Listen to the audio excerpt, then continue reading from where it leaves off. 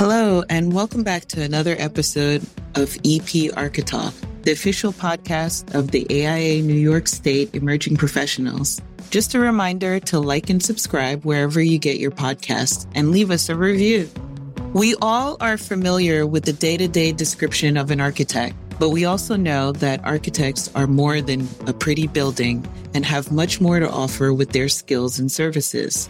Today's episode, we are speaking with one architect who's taken the natural disasters of his homeland of Puerto Rico and used his background to transform Puerto Rico's future as one of resiliency. Jonathan Marvel, FAIA, is the founding principal of Marvel and a fellow of the American Institute of Architects. Born in Puerto Rico, Jonathan is an architect and urban designer with over 30 years of experience providing architectural planning, community, economic, and sustainable development of public spaces, educational institutions, single and multifamily housing, libraries, museums, and large-scale mixed-use developments. He is a co-founder of Resilient Power Puerto Rico and ProTechos. Thank you for joining us today, Jonathan. Thank you, Felicia, and good afternoon. I am delighted to be here to talk about all of the wonderful work that we've been doing in San Juan, Puerto Rico since Hurricane Maria. And I'll just be happy to follow your lead if you want, or I can just start by jumping in and rambling away. Okay, well, I can't wait to hear you ramble. But first, why don't we start off with telling us a little bit more about yourself? I mean, you were born in Puerto Rico, and did you go to school there? Did you study architecture? Give us a little bit of your background and how you got to here. Well, it's a very long story. I'll try to make it brief because we got to get to some really good stuff. I was born and grew up in Puerto Rico. My parents moved there about a year before I was born, and they were from New York and came down to work on low-income housing and social planning, my father being an architect and my mother being a social planner. So I grew up in a household of architects and planners, and it was not very easy for me to do anything but become an architect. So I grew up going to construction sites and watching all of the teams pouring concrete in formwork and then pulling off the formwork. And when you're 4 years old and you watch a liquid turn into a solid almost overnight, it's pretty mind-boggling. So I think architecture was a very natural thing for me to want to study. But I didn't really, knowing that I wanted to be an architect, I didn't really focus on it in any academic way. I did study geography and painting and art history and theory in a liberal arts way, knowing that I was going to be going on to graduate school and focusing on architecture. So I had the good fortune of having a very broad education before jumping into to study architecture, which I did finally and focused on it. And after 4 years of graduate school, landed in New York City at the age of 26 because I wasn't going to go back to San Juan to practice with my father, who would be a wonderful mentor for me architecturally. But I don't know of anybody who really wants to work for their father right away. Maybe after, people do after a few years of going out on their own. So I landed in New York City and worked and hopped around as one does, working in a lot of different kinds of offices before I had my license, which I took the professional exams in the year 1990 and passed, and right away said, okay, I'm going to open up my own office. I didn't really want to continue working for other people. Not that I just felt like I'd learned enough in school and then professionally to want to try it out on my own. And I was very lucky to have already been volunteering for a not-for-profit called Visiting Neighbors.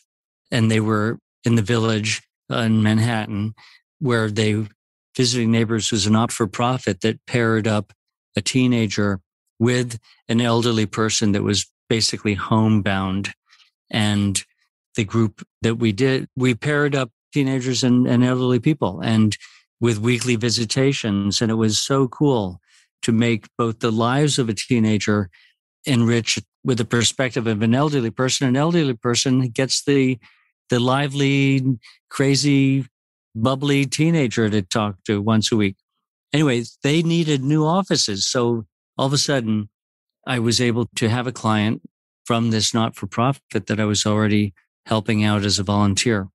And I think that essentially became a theme for my life and career where I really was able to join organizations that I was interested in being a part of.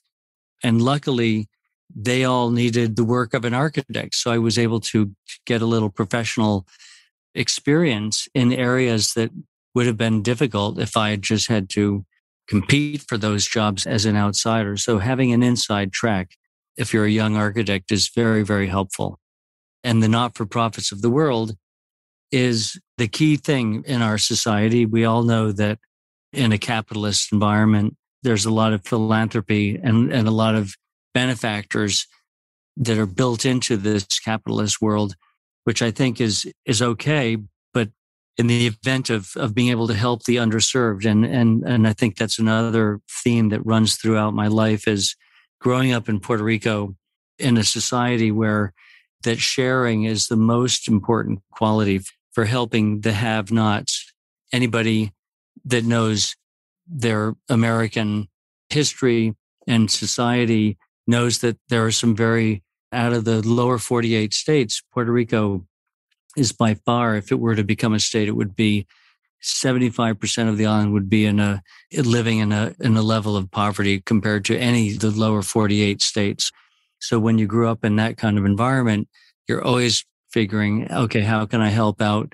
And that builds in, I think, a basic philosophy, which one, I think it's, and I'll end this monologue right now by saying the key words to the future of society are pervasive altruism. We have to be ready to be altruistic in a way that spreads the love as much as we possibly can as individuals to help out those who are not as fortunate as we are. It seems like you started pretty young in understanding what it was that you wanted to get at and how you wanted to shape your own practice and what you ultimately wanted to do. Some people are not, let's say, as lucky or in tune to figure that out so early on. So it's pretty amazing that you had those opportunities to do that.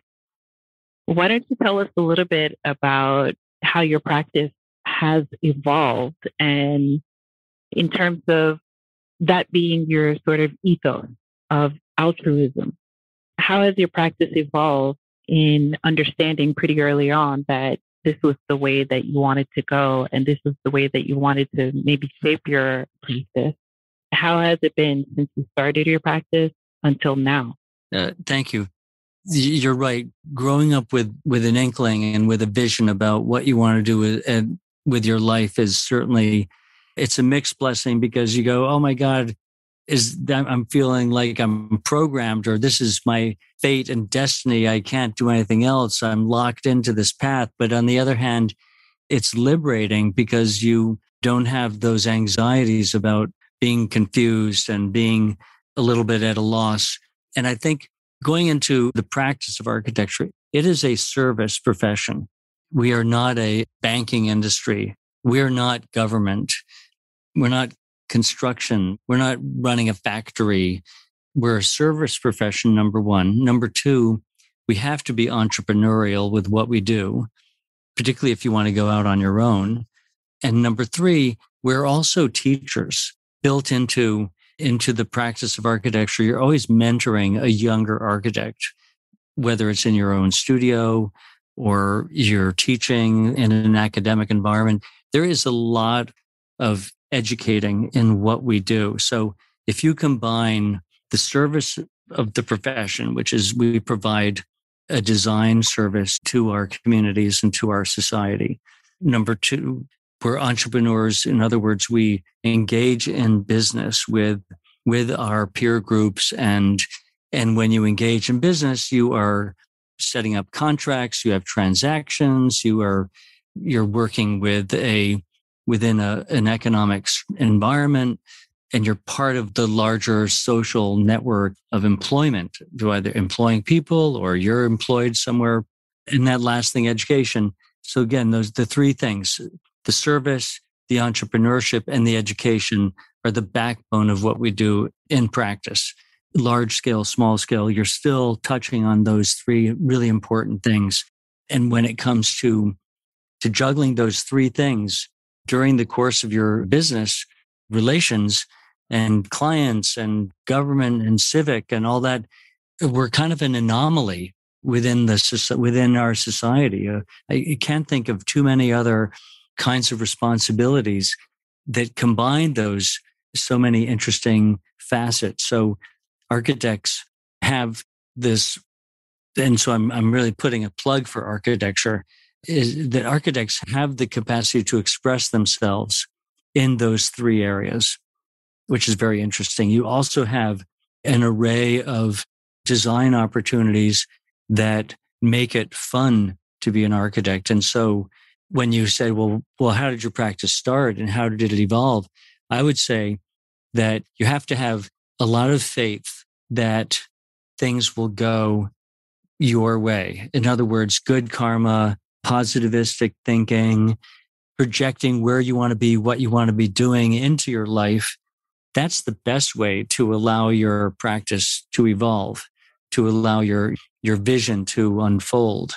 I think is let it happen organically, but always be ready for that new thing, for that new type of building or a new type of client or a new competition to pursue. I think that we are so lucky as architects to have a chance to contribute our time to society, to draw, to be creative, to build models, to change people's lives through the buildings that we design. And so the letting your practice evolve based on, really, there's three ways that happens. One is you just talk positively about what you do, and people will say, oh, I'd like to work with that person. And on whether it's a small job or a big job, always talk positively about what you do, and that'll rub off.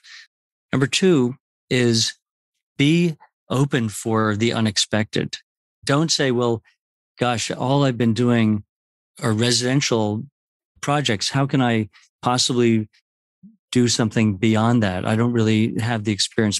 But you never know what's going to walk in the door, and be ready to team up with other people that have worked in an area that comes your way so that you can use their experience as a bridge to open up a whole other building type into your practice. And the third thing is, it takes 5 years to put up a building or to finish a project on an average. Some take longer, some take shorter, of course. But let's say the average is 5 years. So that's a big chunk of time. So if you want to be doing something like libraries and you haven't done a library, well, guess what? Start getting involved in a couple of libraries as a volunteer, or look for library RFQs in the world of, people advertise when they need professional services in all sorts of different medium nowadays, and be ready to work for free to get that first library job, if that's what you want to be doing. In other words, use those 5 years to point your practice in an area that you want to go in, and it will happen. I think our practice is very much an example of that kind of self-directed as well as organically grown in the evolution of our practice, which is now called Marvel, by the way. We just dropped everything else, but it used to be called Marvel Architects. But we took on a landscape architecture team. We brought in 2 partners as landscape architects.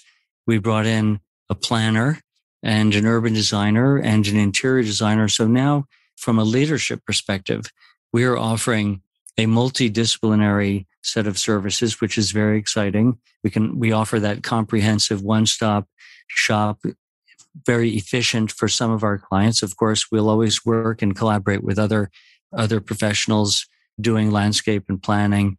And again, as I said before, collaboration and teamwork are essential to the future of our profession. So we dropped Marvel Architects to just Marvel because we wanted to say we offer a holistic view of the world in our services. So that's the long-winded answer to your question about how we evolved. Well, thank you for that. Yeah, I feel like I don't even need to be here today. You're giving us a master class off the top. You're giving us just a master class, and I thank goodness this is being recorded because I can go back and listen to it and take more notes.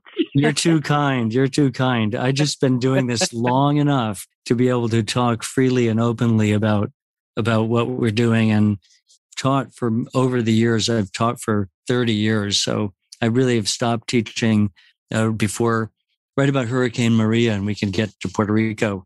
But Hurricane Maria hitting my hometown really, really sort of refocused my attention in a very 180-degree way.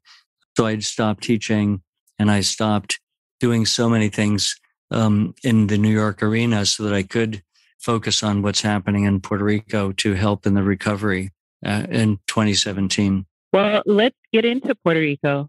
Let's talk about some of the things that you have been doing since Hurricane Maria.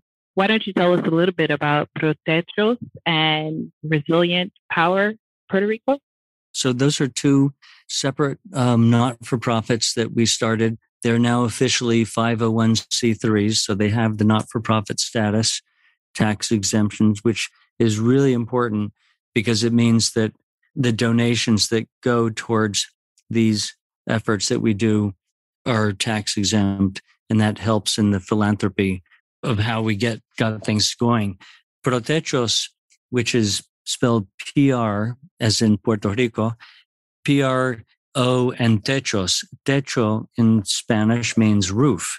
So it's roofs for Puerto Rico. And what Protechos does is it's about 5 things all at the same time. I'll try to break it down for you. In a very matter-of-fact way, rebuild rooftops that were blown away by the hurricane.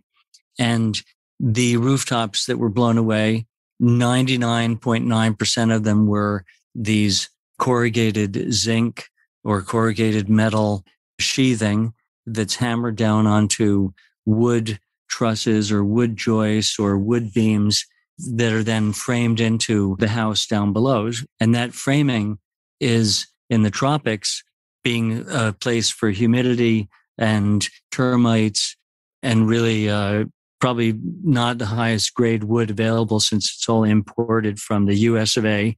Nowadays, earlier, the historically was all tropical hardwoods, which are fantastic, but those are very hard to find and very expensive right now.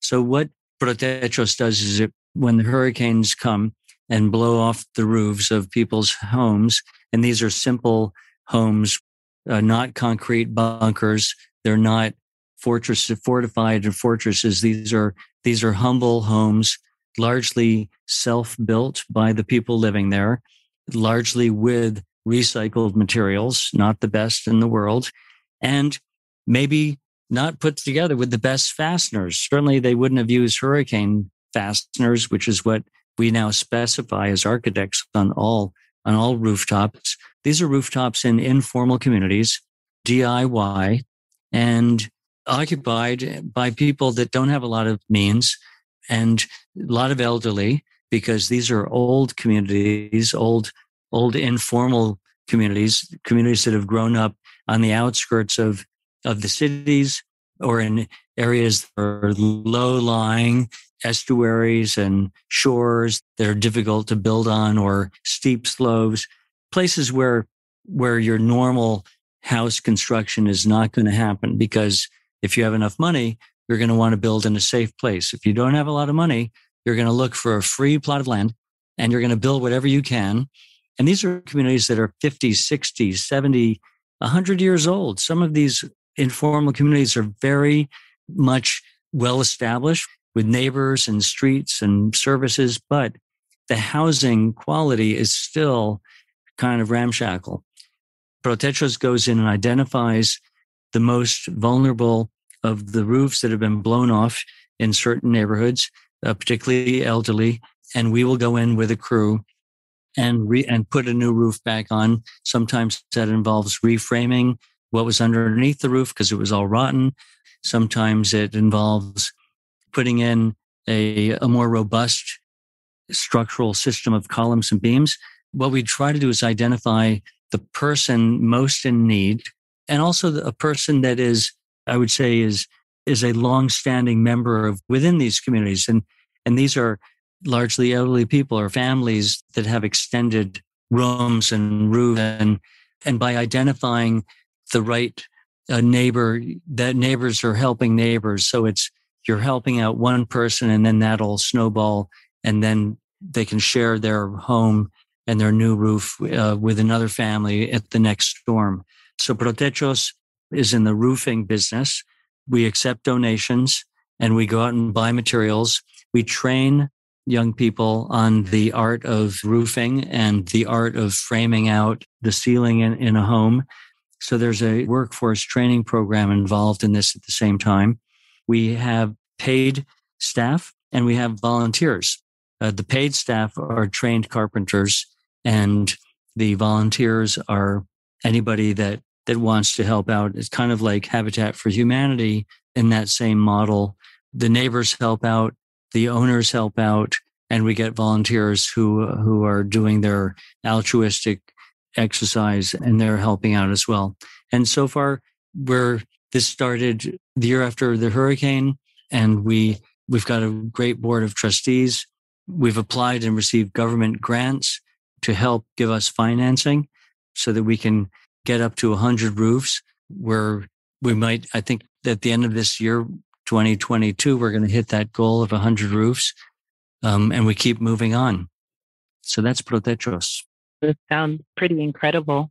From my point of view, it's really interesting how I don't want to diminish it in any way, but, such a small or a niche, sort of area, while most people think that rebuilding just entirely is what's needed, as we saw with Hurricane Sandy and the Build It Back effort here, it's very interesting how you can start with concentrating and niching into one particular thing and how big of a difference that it can make.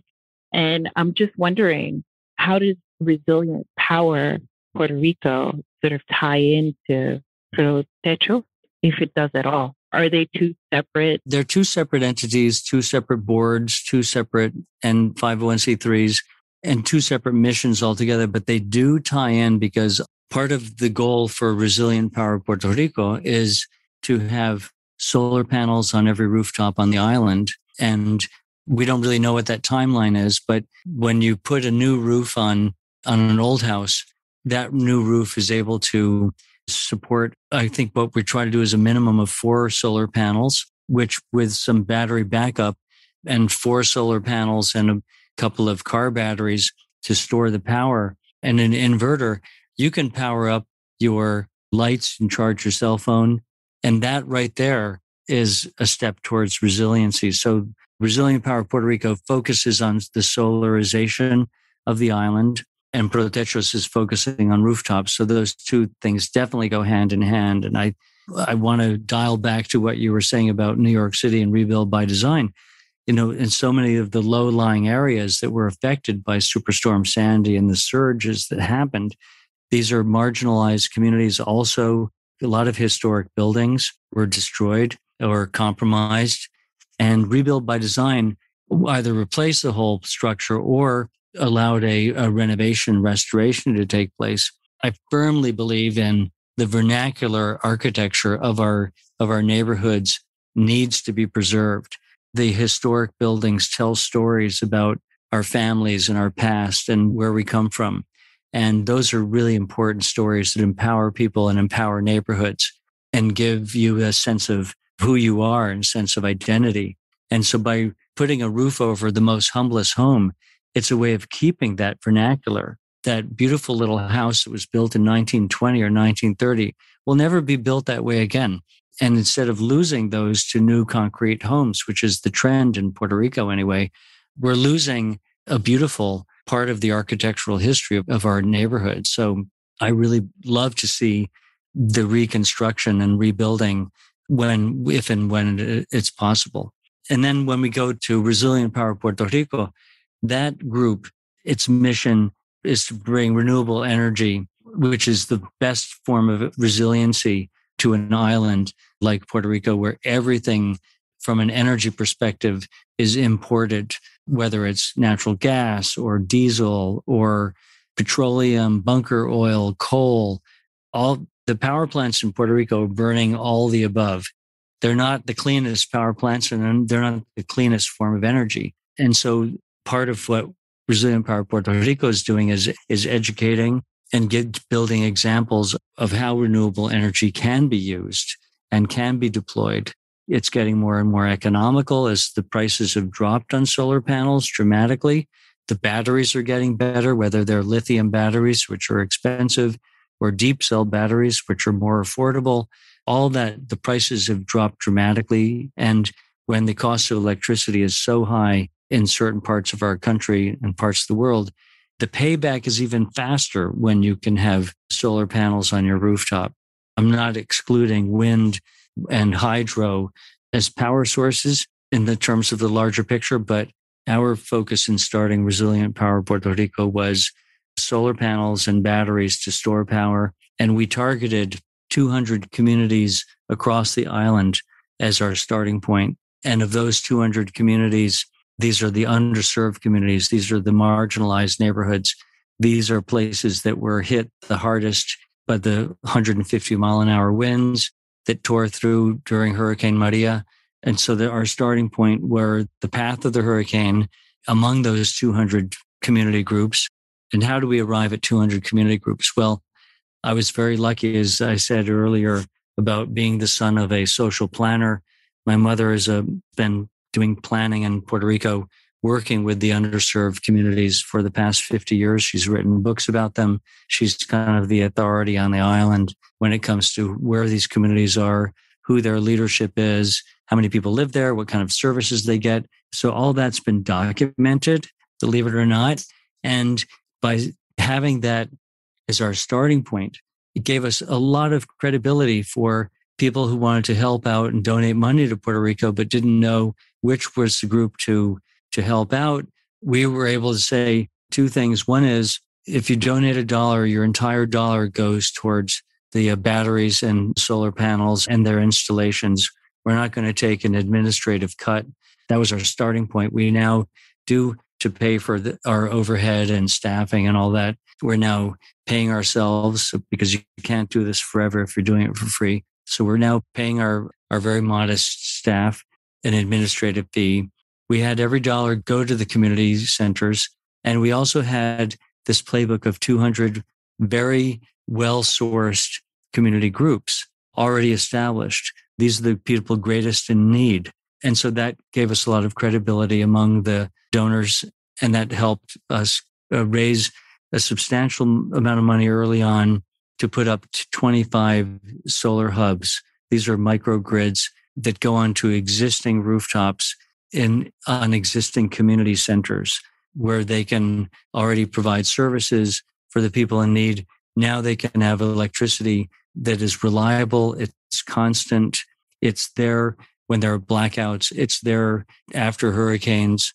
And so we started with 25 with the donations that we got right away. And then we were able to source funding for another 25.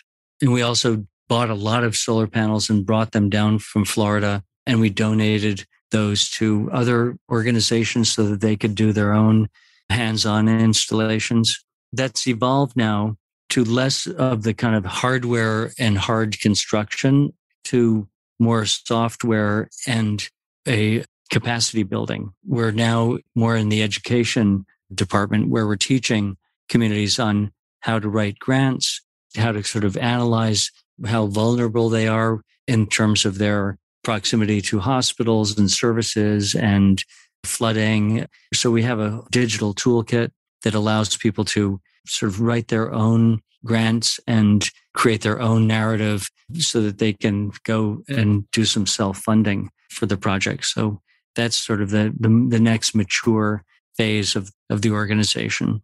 Wow, that's you're truly living up to your name. Because that's pretty marvelous. I see it as being not just a rebuilding or a helping out.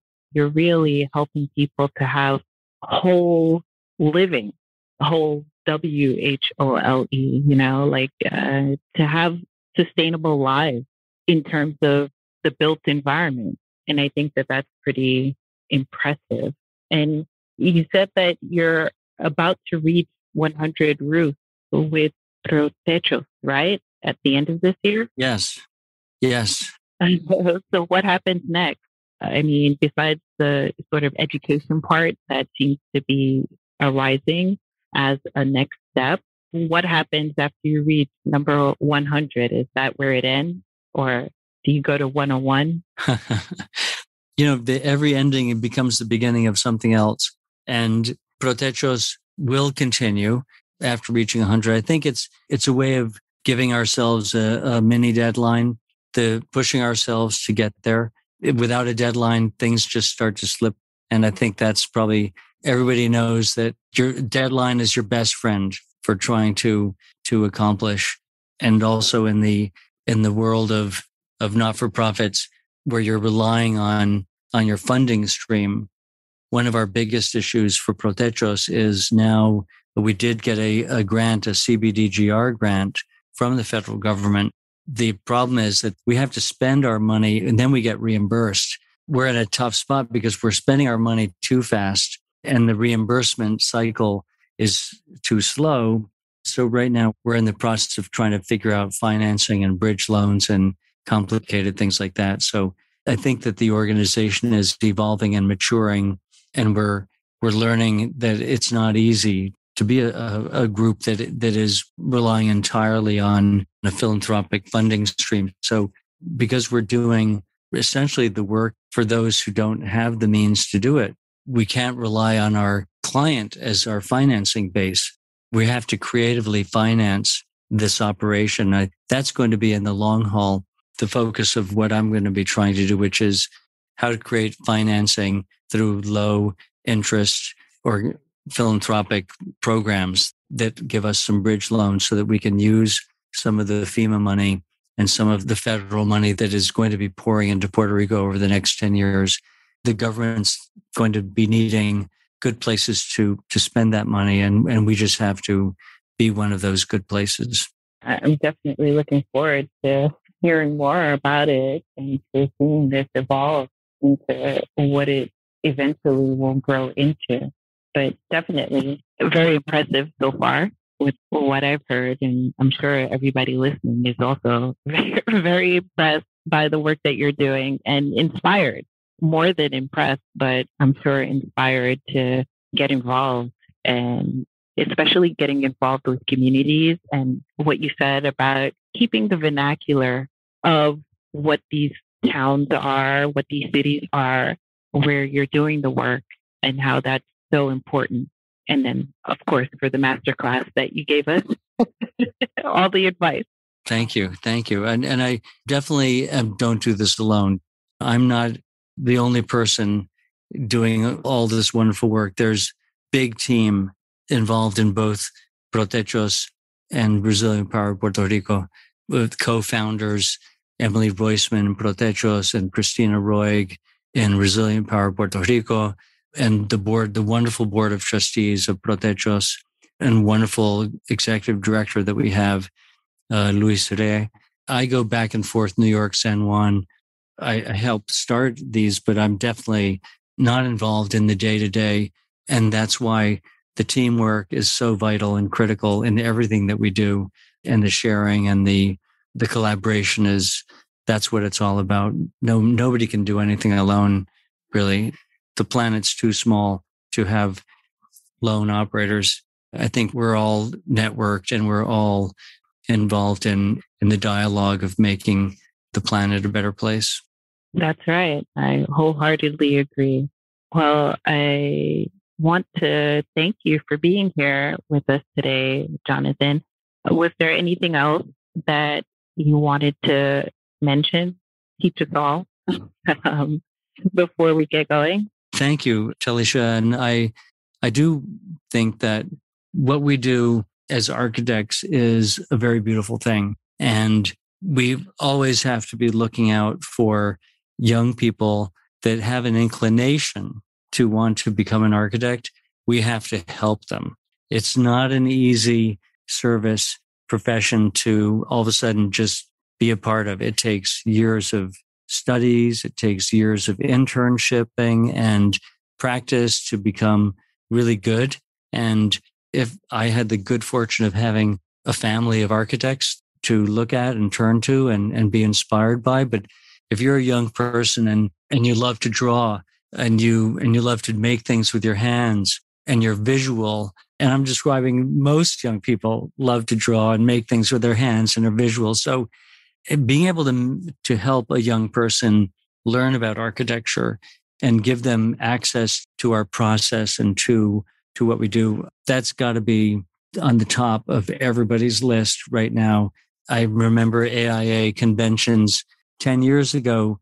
The president of AIA would say, well, look around this big hall and there's 20,000 of you architects sitting in here. In 10 years, there will be half. And 10 years after that, half, because we're a profession that is hard to, so many people who study architecture don't go on to become architects. They go into other areas of interest and related areas of activity, and that's fine. It's a beautiful thing to study. It's a great thing to practice. We just need to expose the young people to what we do as much as we can. And that's my plug for holding some young person's hand and showing them all the great things that architects do and see what happens.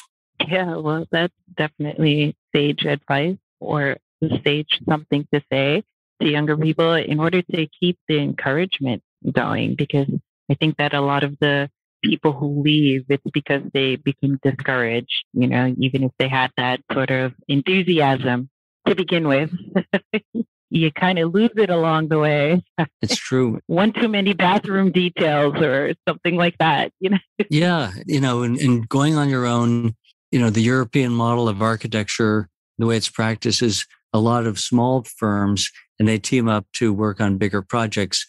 I think the USA model is bigger firms working on the bigger projects. And I think the smaller firm is you're in control of your own destiny. And it just takes a lot of courage and it takes a lot of support to open up a practice. But it's a wonderful thing to do. And within our own practice, we acknowledge how important it is to support people that want to open up their own practices. And we'll always do that if somebody wants to leave, and we'll help them. But if people also do enjoy working within a larger practice, the larger practice has to give people lots of room to grow and to have responsibilities and to be part of the decision-making teams and to have their voices heard. So I think what happens at Marvel is very much along those lines where everybody's participating. We design in a collaborative way, and we want to allow people to be able to grow professionally, which means direct their own skills and improve where they want to improve. So you can move around and work on different things in our office.